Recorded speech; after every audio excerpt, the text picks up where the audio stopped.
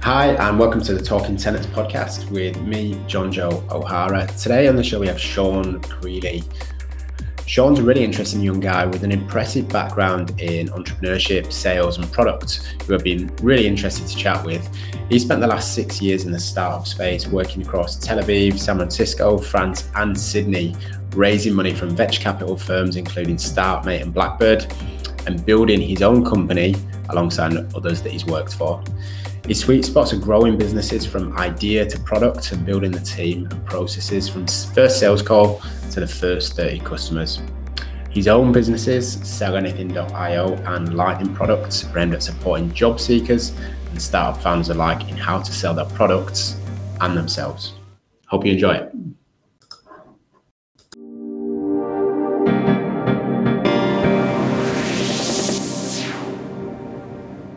All right, Sean, thank you very much for coming to have a chat with us. I've been looking forward to this to get you on for a chat. So thank you.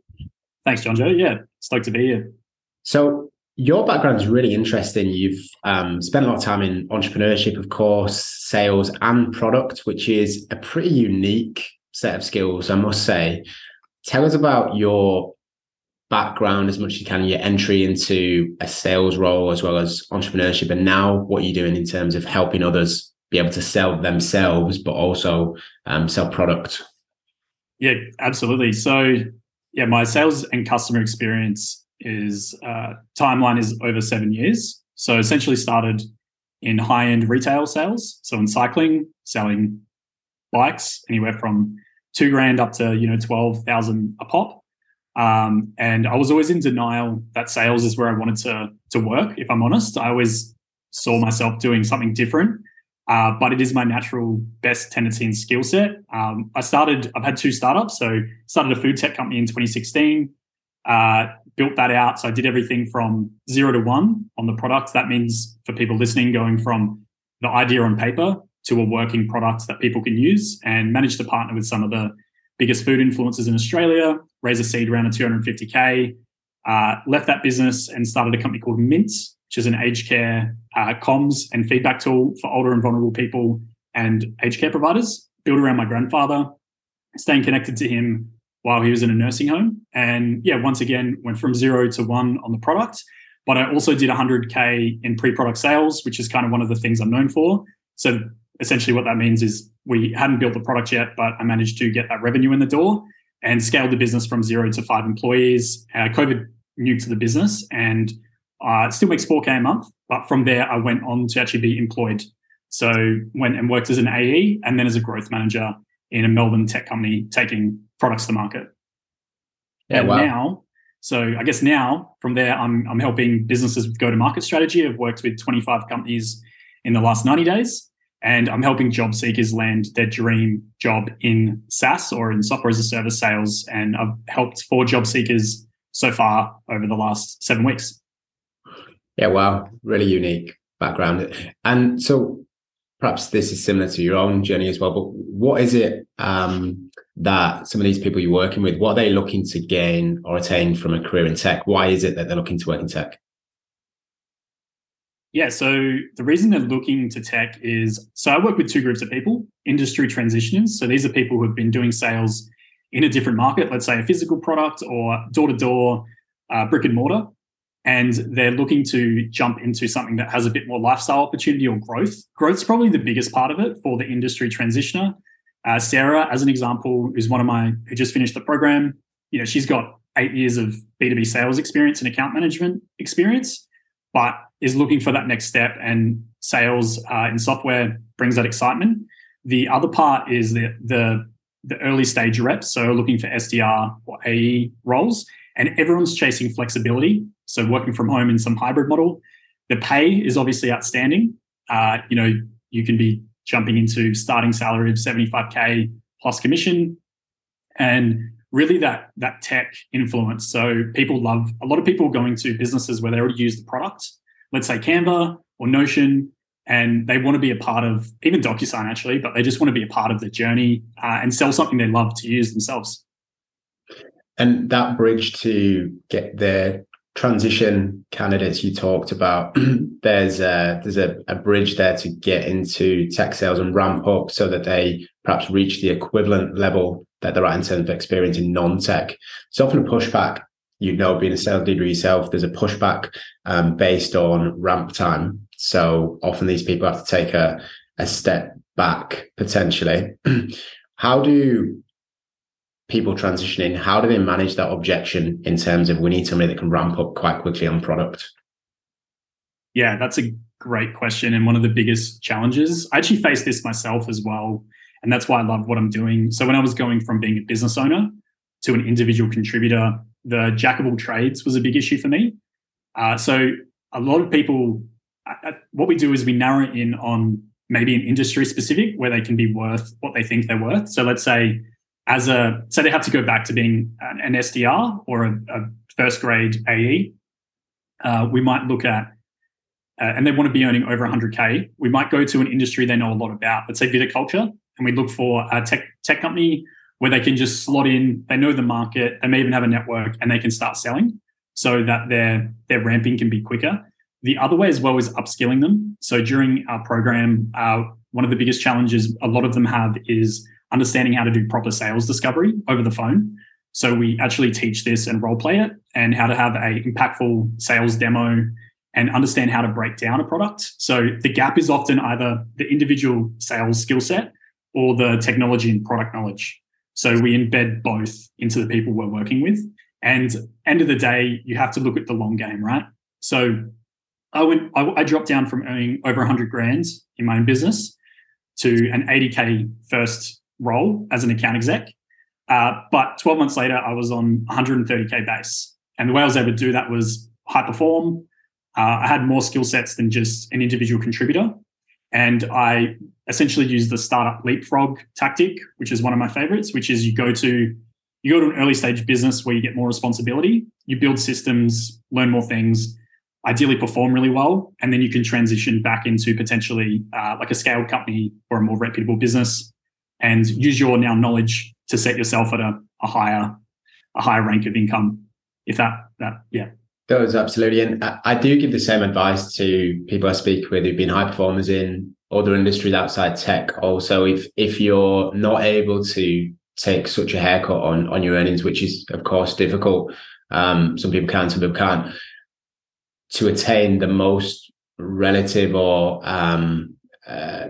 to gain a salary or earnings that are not such a haircut, really you want to lean on your industry experience as much as possible. And I think sometimes people don't want to be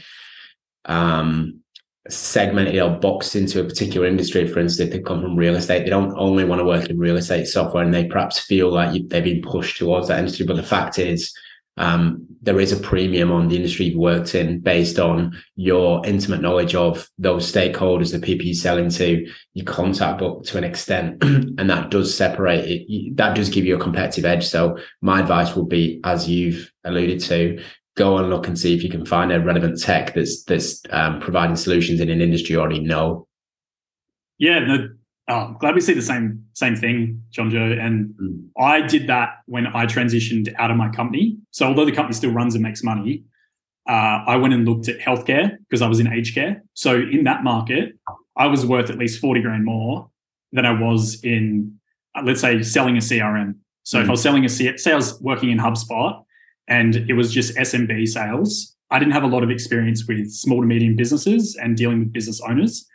But selling at enterprise to aged care providers, that was something I'd done a lot of. Or even cycling for me, leaning really far back into my industry experience. I could walk the walk and talk the talk. So going and working for, say, Bike Exchange, which is a software product for business owners, might have been where I could have directed myself. And we have an exercise that we do, I think in week 3 of the program, with the students who come through as well. And so for those people that maybe don't go to relevant industry product, and like yourself, they're happy to take a short-term sideways step, what is it from your experience that sales leaders are worried about in terms of that ramp? You mentioned discovery calls. Why is it that sales leaders might feel that the ramp is going to be too large if somebody not coming from a software product background? Yeah, so Love that question. The biggest pushback, so let's say a lot of the interaction with prospects, so businesses you're trying to sell to, are not face-to-face. So if you've been in face-to-face sales or longer sales cycles where you wear a suit and tie every day and you go and meet people at events, or there's already an established business network, you might be, as an account exec, in charge of new business lines, and you have to do all the prospecting yourself. So you need to understand how to find people on LinkedIn, as an example, or how to get them to book a meeting over an email and do that on their own accord. The other one, really, with the discovery, and this is one that I know HubSpot, Aircall, and a few other businesses look for, is like, how do you live in discovery? So how do you actually qualify when you're cold calling someone that they should be buying from you and they're the right fit? But then also, how do you learn enough about their business and their pains that they attend the event? So an event in software as a service sales is generally a sales demo, and that you can then, once again, you have enough information about them to have an effective sales meeting and make sure that they see value in your product, that you're going to solve a problem for them, get onboarded and start using it. Because it's a big ask, right? If you can't do great discovery with a business you're selling to, why are they going to invest the time to purchase your product and potentially put their whole business or a part of their team into your software as well? Interesting. So if I understand correctly, there's not necessarily a worry that the energy, cadence, level of outcomes might not be there. It's more a case of this person might come in and be spinning the wheels because they've got lots of energy. They're doing lots of work, lots of outputs, but ultimately they're not able to qualify whether it's a good customer or whether it is the right customer. Versus in their previous business, anybody could be a good customer because it's a bit more transactional. Is that fair? Yeah, correct. And because it's high volume as well, you're dealing with lots of people. So you need to even be comfortable in the daily routine of, all right, first thing I do is I look at who I'm potentially calling back or following up today, new prospects. I open the CRM that we use. Let's say it's HubSpot. I get my lead list, or they might be using an Airtable lead list. I don't know. It depends on the business. And they have to know that this is what they're doing. So if they're interviewing and they don't understand that they are potentially sitting at a computer and reaching out to these businesses, having amazing conversations with these companies, and then logging the data in HubSpot as an example, setting the meeting up, and then maybe later in the day they're running sales demos. If they don't understand that, firstly, that's what the job might look like, and secondly, that or know the language as well around software, it's going to be a bit of an issue to get through the job interview. Is one of the biggest pushbacks. So if you can't talk the language and be relatable, how can they expect you to blend into the team and then also perform in the day-to-day role? And in an organization, a software organization, if a person did come in without those basics, who's responsible for managing that ramp up? Where does that time allocation come from? Yeah, so ideally it's the hiring manager. One of the things I'm really passionate about is helping different people, like either in my program or outside, with free content and just advice over LinkedIn. Super happy to talk to people about like where to start, because so when I've been a hiring manager, so I built a go-to-market team twice now for SaaS companies. With new hires, I've actually looked for people who are fresh, actually don't have bad habits, so then I can mold them to how I like to run things. But I, as the hiring manager, had to spend, let's say 14 hours a week training these two new account execs how to cold call, how to do discovery, use the software, do sales demos, and they had to shadow me in all my sales meetings. It's a lot of time. Like, they weren't ramped. Probably took 3 months to ramp them, I would say, till they were running by themselves. So someone looking to get a new job has to understand that the hiring manager is investing a lot of time in you. So you have to be really coachable and deal well with feedback or changes in your own processes. Like, if you have 8 years of sales experience, that's great. But this business might have a proven process, and you need to be ready to adjust to what your boss or hiring manager is saying works, because they know that works. Right. So what can prospective or aspiring transitioners or people looking to get into tech sales, what can they do? And I liken this to what you're doing, Sean, liken it to perhaps a pre-season in sports. So how do they do the initial groundwork, the foundation, so that once they get to an interview process, what have they done already to get themselves ready? Yeah, no, I love this. So my favorite number one thing, if I was looking to get a job somewhere, was I would pretend to be a customer and go through the customer journey. So I would inquire, let's say to HubSpot, I would inquire about becoming a HubSpot user. I would book a sales meeting. I would pretend I have a business, and I would be taken through, I'd request a 2-week trial and I'd get taken through that process. Let's say I was going to Aircall, I would do the same thing. So the best way to learn about what they do is get them to show you how they do it before you even get to the front door. You already know what they're cooking in the kitchen. You can, from that experience as well, you can look at keywords they use. You can objection handle, so you can see how they objection handle. You could pretend to be a customer and find like 10 good questions, make them up like, oh, what is it? What's pricing? How do we get started? What if we want a longer trial? Do all the things that a customer might do, and build a relationship and some rapport with that person, even trying to understand the mechanics of the business. So like, it says you're an account executive. What does that mean? What does your day look like? How many of these meetings do you have? Am I the first meeting for the day, or am I number 5? And get to know the person. So this is a bit cheeky, but it's what I would do. The other one as well is I would look at things like spin selling. So from a frameworks respect, I'd get familiar with spin selling and the BANT framework, as well as challenger methodology. So when you're dealing with different decision makers in sales, especially often they're business owners or executives, you need to be ready to have a framework to learn things, but also understand how to challenge decision making. And your resume needs to be data driven. So this is the biggest gap I see, is people are applying for roles and they have zero data about what they've done previously. As an example, like, John Joe, you have a very impressive background. You could tell me that you've started your new business, and you could probably list out how many clients you've had through, how many successful placements, the whole list. But if you just wrote, oh, I build a company and we help people get great jobs, which is what a lot of people's resumes read like, how do I know that you're a superstar who I should be, signing on to join my team? I don't. So communicating with data. And then the final one I would probably say is use more software.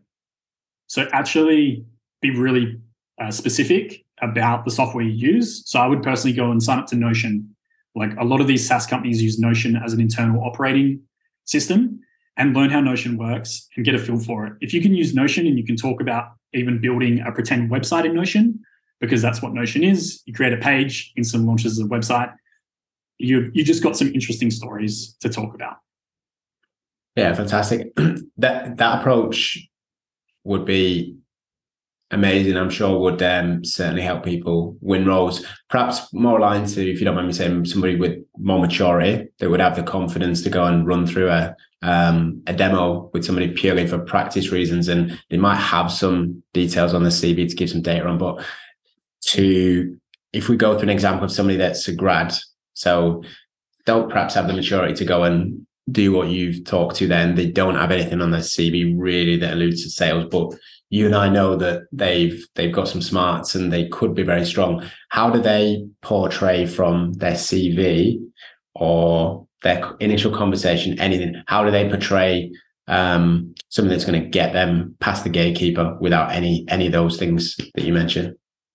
Love that question. Yeah. So firstly, as an early, like, let's say if you got an SDR role, so sales development rep or a business development rep role starting out, it's all about repetition.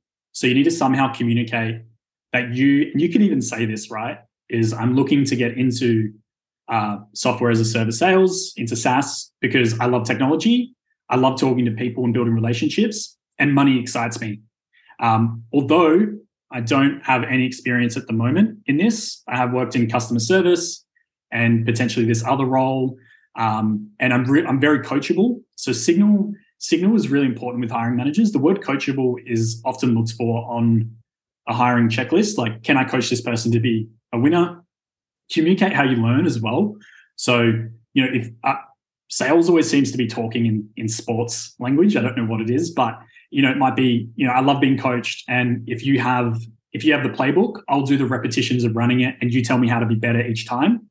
And the other one is probably more on the skills, right? So actually learn what, say, spin or BANT selling is, like frameworks. Go and understand what the day of an SDR looks like. Just Google it. What is, and there's some great stuff on YouTube of like the day in the life of a sales development rep. understand what a sales pipeline is, understand what prospecting is, understand what a leads list is. You need to go and basically know the terminology to blend in. But for the resume respect, I would just be trying to communicate as well as possible that I'm coachable, I'm keen to do the repetitions, I'm hungry to kick doors in and help this business make money, and that I'm just a good guy, that I'm interesting outside of work. Like on my resume, I always have something like, I love doing freediving, so like snorkeling, and I love doing Muay Thai, as an example, which one of my job interviews 2 years ago, all I spoke to my hiring manager about was martial arts for the first 15 minutes. He did jiu-jitsu, I did Muay Thai. We bonded over martial arts, and he was like, cool, I know I want to have a beer with this guy. He seems really nice, and I get along with him. Now let's just see what his work ethic's like. Got it. I'm really learning into the repetition anecdote you give there, Sean. Can you talk to us a bit more about that, the reps? Yeah. So sales is a numbers game, which people say a lot, but what does that actually mean? You might be doing 50 outbound calls or 50 types of prospecting engagement a day, whether it's LinkedIn messaging or emailing. And you have to be confident that putting the reps in will get you the outcome. Like if you're in the gym, let's say, and you're working your way up to benching 100 kilos, you have to be confident or know if a PT gives you a program, a coach, gives you a program that says, if you do this over the next 2 years, which you might be training chest twice a week, these 3 exercises, 8 to 12 reps a set, incrementally moving the weight up, that you're going to bench 100 kilos by this time. You need to, by doing the reps in sales, you need to be confident that if you do 50 outbound calls a day, you're going to book 2 sales meetings, and you book 10 a week. You have a 50% conversion rate from demo to trial. Then you might have another 50% conversion rate from trial to paying customer. And you have to just accept that that's the reality of the work, and that if you just stick to the process and you don't derail from it, the numbers fall out the bottom. So that's one thing I've always seen new reps struggle with, is they don't hit a purple patch. They get a lot of pushback in that first month, and they're struggling to see the light at the end of the tunnel. But if you're working with other reps, like ask for advice as well, sales reps, not reps as in do the repetitions, you see that they get the outcomes, that that's what you need to put in. So you need to just do the calling reps, do the emailing reps, and it'll happen. Yeah, it's a brilliant anecdote. I really like that, actually. And that's what I'd look for. I'm looking, if I was to hire somebody, I'm looking for, perhaps call it resilience, call it outcomes, but reps really sums it up really well. So I think the playbook, this preseason playbook is brilliant, because I often talk to aspiring SDRs about, show them that you're interested and you've got energy, and that's great. And that's part of the way there. But what we often find is it gets to the finish line, and the sales leader needs a little bit more confidence and assurance that, okay, great, they're excited, they've got energy, they've got some competitive values, or it might be. But this playbook then is show them that you've done the reps, and then show them something that you're interested outside of work, just to again to build your rapport.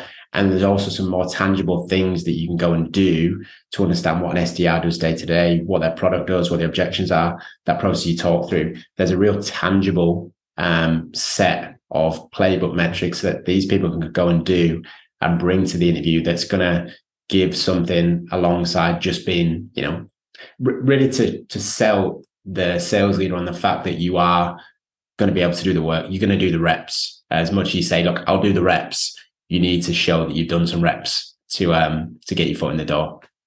100%. And you could be doing this with the job interview process as well, right? So one thing we have is a sales pipeline for job prospecting. So basically the lessons we're learning through the program is you should run your hiring process, getting hired, like it's a deal pipeline. Like put the links, build a spreadsheet for prospecting, put all the links to the jobs you're going for, put the stages you're up to in the process, your learnings, why you didn't get that job. Even maybe show this to a hiring manager, like, hey, although I haven't had a sales job yet, I'm running this like a proper sales funnel. Do you want to see, and maybe change the data on the jobs you're going for and the salaries that are listed, so you don't, show someone how cheap or how, you lose your negotiating power, but give them some vision or some excitement about how maybe even you're just going for the job. And that's absolutely true. If you expand that out to enterprise reps, this is what I do every day. You see the same people that join the most revered startups, the most revered Forbes Cloud 100 vendors time and again. Is it that those businesses just have great recruitment process and they can tap on the same shoulders every time? Kind of. But what's more likely is that the very best reps run their career like a sales opportunity, and they know which opportunities, they qualify the right opportunities, and then when they qualify it and they know which opportunity is the right one, they go and win that opportunity. That's what happens. So that analogy about treating it like a sales pipeline is absolutely true. And if you do that at the start, and you're already starting to think about it that way, and that's a really, really great way to kick off. Really love it. I think there's really some tangible things, and it might be interesting for us to put together some notes in the podcast list here, just as to what we talked about, some directions for aspiring tech sellers. But of course, there's a whole playbook and that you use with the people you work with, and there's a whole program that you can go through. So we'll certainly direct people to come through and talk to yourself about what you're doing, Sean, so that they can be part of that program if they're interested. For people looking to transition or to get into tech, they should certainly be talking to yourself as the first part of that pre-season. I wanted to take the second part of the conversation to talk about the startup work you do. So you do a lot of work with Australian startups who are looking to build a sales team, start selling for the first time even. And we talked to this a little bit offline. What's the state of Australian startups and sales, how they're viewing sales right now? Yeah, this is my bread and butter. So for more context as well, so my company actually went through Australia's #1 accelerator program. An accelerator program is basically where you get given investment, so got capital from Blackbird and Startmate, and you get partnered with mentors, some of the best people from around Australia who've built amazing companies. The Australian ecosystem at the moment, startup ecosystem, is really exciting. Like there's amazing companies that are growing. We're seeing that next generation of companies come through as well. So let's say Atlassian, Cannon Brooks and Farquhar, they built Atlassian, this huge company. Now they've built amazing talent who are now coming out and building the next generation of Aussie companies. So there's this new generational aspect coming to it. The sales side of it is founders are kind of three people, right? So there's someone who had a problem they really wanted to solve and they didn't know how to solve it, but they just went and chased the issue. That's what I am, right? So with my grandfather, communicating with him, I just was a dog with a bone on solving that issue. Then we have the industry experts. So they've been in a market for a long time. They understand a problem really well, and they go and chase solving that problem from the industry expertise. And then the third type is we have these product-focused people who understand, like they just love building, and they're going out and they're building technology to solve certain problems they may not yet understand, but they're going to work their way to getting people to pay for it. So they breed different types of founders. And one of the biggest things that's happened is there's non-sales background founders is really common. It's like a product first approach. So I know how to build software, or I'm an expert in this problem, and the founder is doing the sales. So the process for a company in its transitions is it starts out small and the founder leads the sales process. So there's no real process. It's a gut feel. They might already be networks and they're going out and just making deals. They get their first deals in and their revenue, the team builds. They often raise some money and then they go, okay, we need to ramp sales, and they look to hire. So what's happening at the moment, and with the companies I'm working with, is they get stuck in this position where they are not a sales background founder and they haven't built a scalable or repeatable sales process. So they're going to look for a sales rep. They might hire an SDR, but the SDR needs, as an example, a process to follow, but there just isn't one. So I've been helping people build that. Or alternatively, they're hiring an account executive and they're doing like a 60-40 split on target earnings. But what they really need is a sales builder. So instead of hiring someone who's just there focused on hunting, they actually need someone who can build the building blocks to make the process to then go and hire the hunters.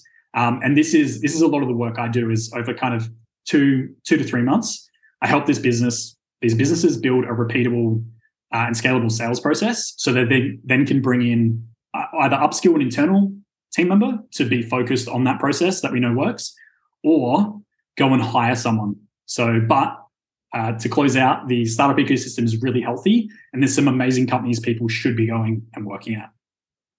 And what's the biggest challenge that those product-led companies are finding when they look to go and build out their sales team initially? They don't know who they should hire. So they do some research and they think it's an account executive, but they're actually, often the incentivization model is completely wrong as well. So, and you've probably seen this a lot, John Joe, I would say, but they're looking at 60-40 splits, right? So some of the jobs I interviewed for, it was 60-40 splits, but when I broke down what I'm doing in the week, I'm only on outbound activity for 2 days. And the process for selling isn't proven yet. So my commission isn't proven. So instead of over-gearing on commission, maybe it's bring down the OTE, but actually increase, as an example, the base salary. This is what I did. This is what I negotiated in one of my roles. The other part of it is they need to sit down and work out, like, who do I actually need? Even if you go and interview senior, as a startup founder, interview senior roles and get the person you're interviewing to tell you back to yourself how they would set up a sales process or how they might work in the business, it can probably give you a good idea of what you need. But like, do you need someone top of funnel, just prospecting and bringing deals in for the founder to close? Or do you need someone both top of funnel and middle of funnel? So they're going out and prospecting, building relationships, doing the sales demo. Then they're handing over to customer success. Or are they 360? So do you need someone who's more of a nurturer, who's happy to hunt, but then can nurture the deal through?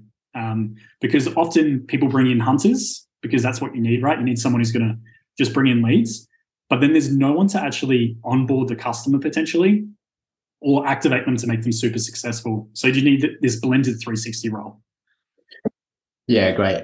And I think the main thing is, understanding exactly what you need. And that takes some time, I think, for startups coming to market to decide they want to hire sales the first time. So it's a little bit of a suck it and see. It takes some time and it can be a little bit exhausting, that process. One thing I found is perhaps a disconnect between founders and sales often, which is perhaps a little bit more historical, maybe not these days. You can talk to it, but perhaps they'll come to me and they'd say, look, we really need a hunter BDM. And when I hear that, I often think, okay, so what's in play now?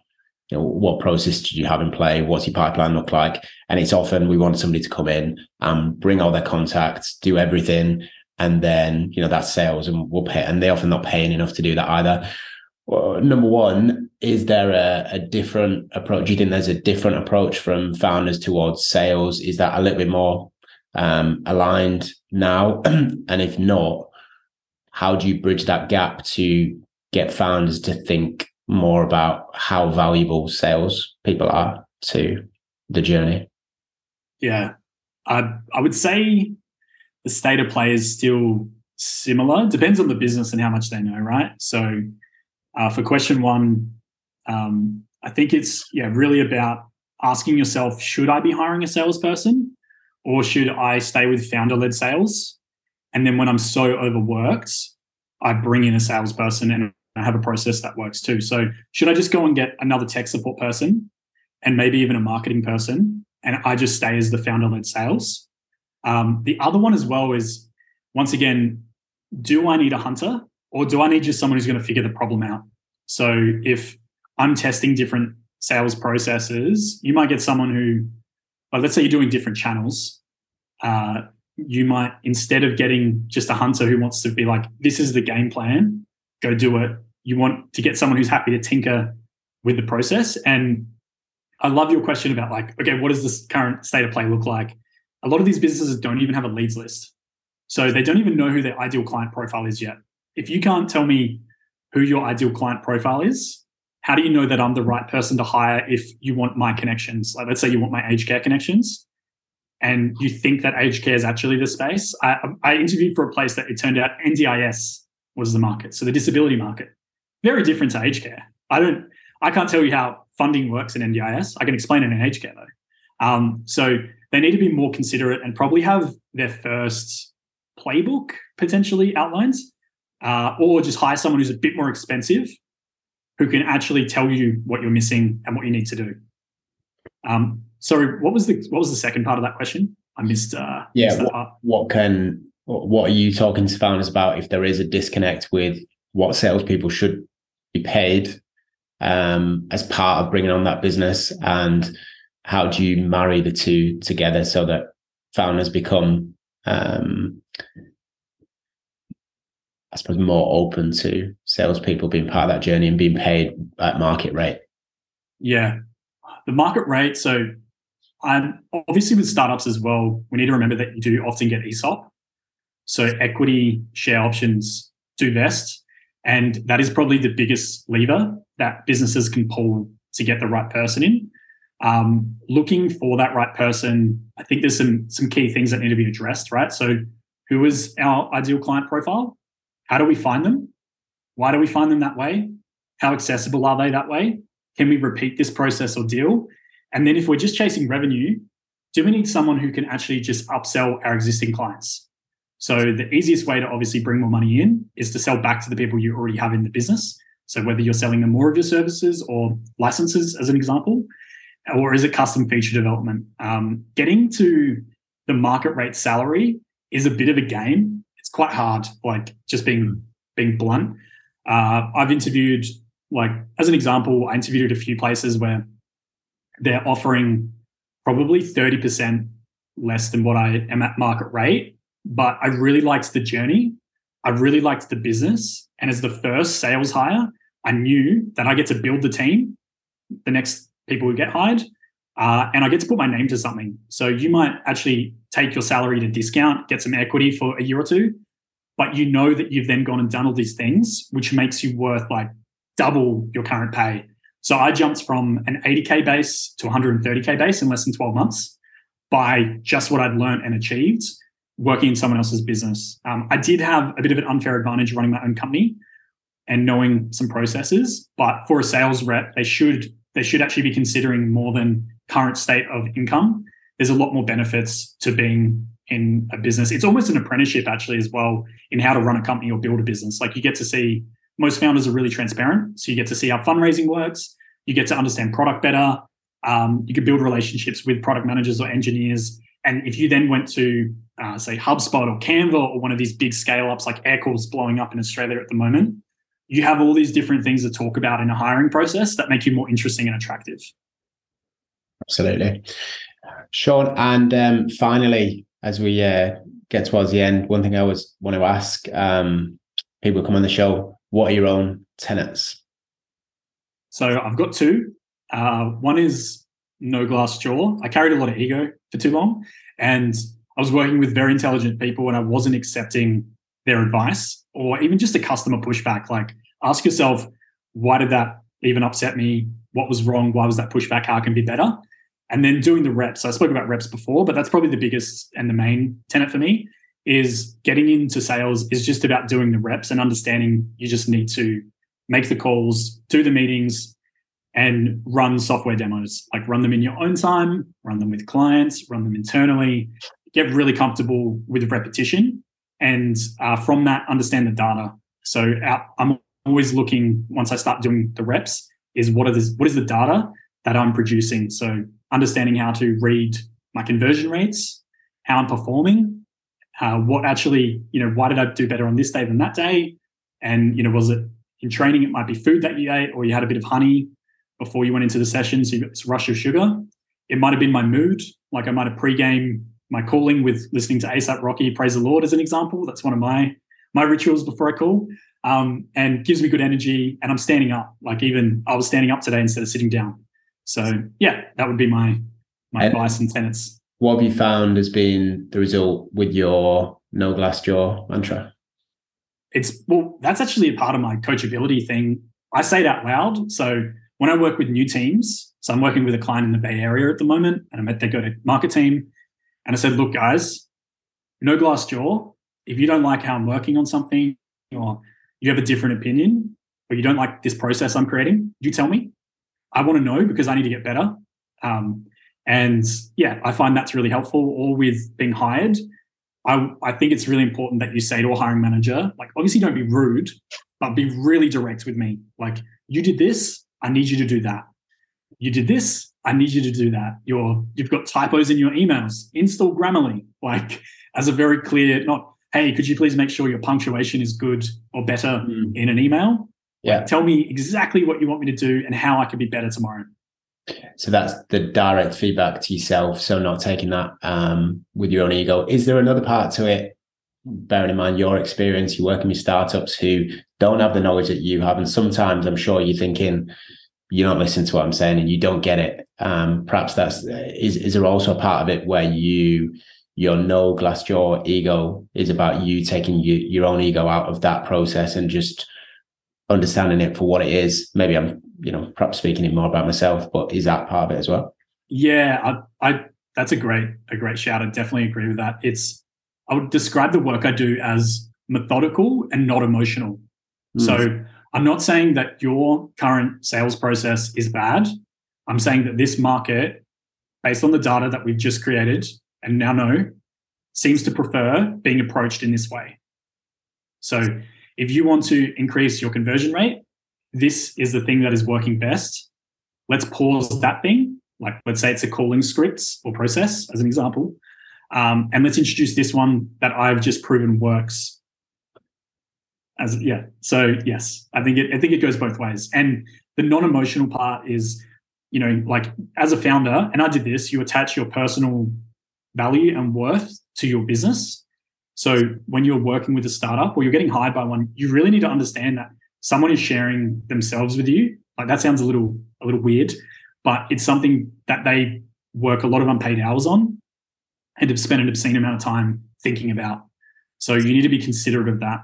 Sometimes you're not actually just talking about a process or giving feedback on a product. You're actually giving, the person feels like you're talking about them. Yeah, absolutely. Sean, it's been great to chat to you. You bring so much knowledge, a real level of authenticity, which is, I think, you're of course blowing up and you've got lots of people coming to you for advice. So I think you're doing great work out there, particularly for the people looking to get into tech sales. The knowledge and advice you're providing is invaluable. And the fact it has in common with people I like to talk to on the show is it's tangible. There are some real insights that people can take from this conversation and go and help them to build a career in tech sales. So lastly, if people interested in getting into tech sales, or they're a founder that want to talk to you and get some advice, how do they go about connecting with you or getting more info from you? Yeah, so contact me on LinkedIn is the easiest way. So my name on LinkedIn is SeanGrealy, Sean Grealy, and I'm the founder of Sell Anything. So sellanything.io. Our website is very basic. You can just contact me at the moment. That's because I've been too busy with clients. But yeah, the two service offers again are working with businesses on go-to-market and sales, and then helping people either transition into SaaS sales or get their first role. And that's a 4 to 7 week program. And it really, had 2 successful participants so far. One of our first client got a job within 2 weeks of finishing the program over 4 weeks using our best approach. So we'd love to help people, even if you just want some advice or to be pointed in the right direction. I have some time set aside on my Fridays. It's about an hour and a half of my time where I meet with people who are not in the position to pay for services. A lot of people helped me while I was trying to get a job and build my company. And it's really important to me that I pay that forward as well, because I understand what it's like. That's brilliant. I love that. Sean, thanks again.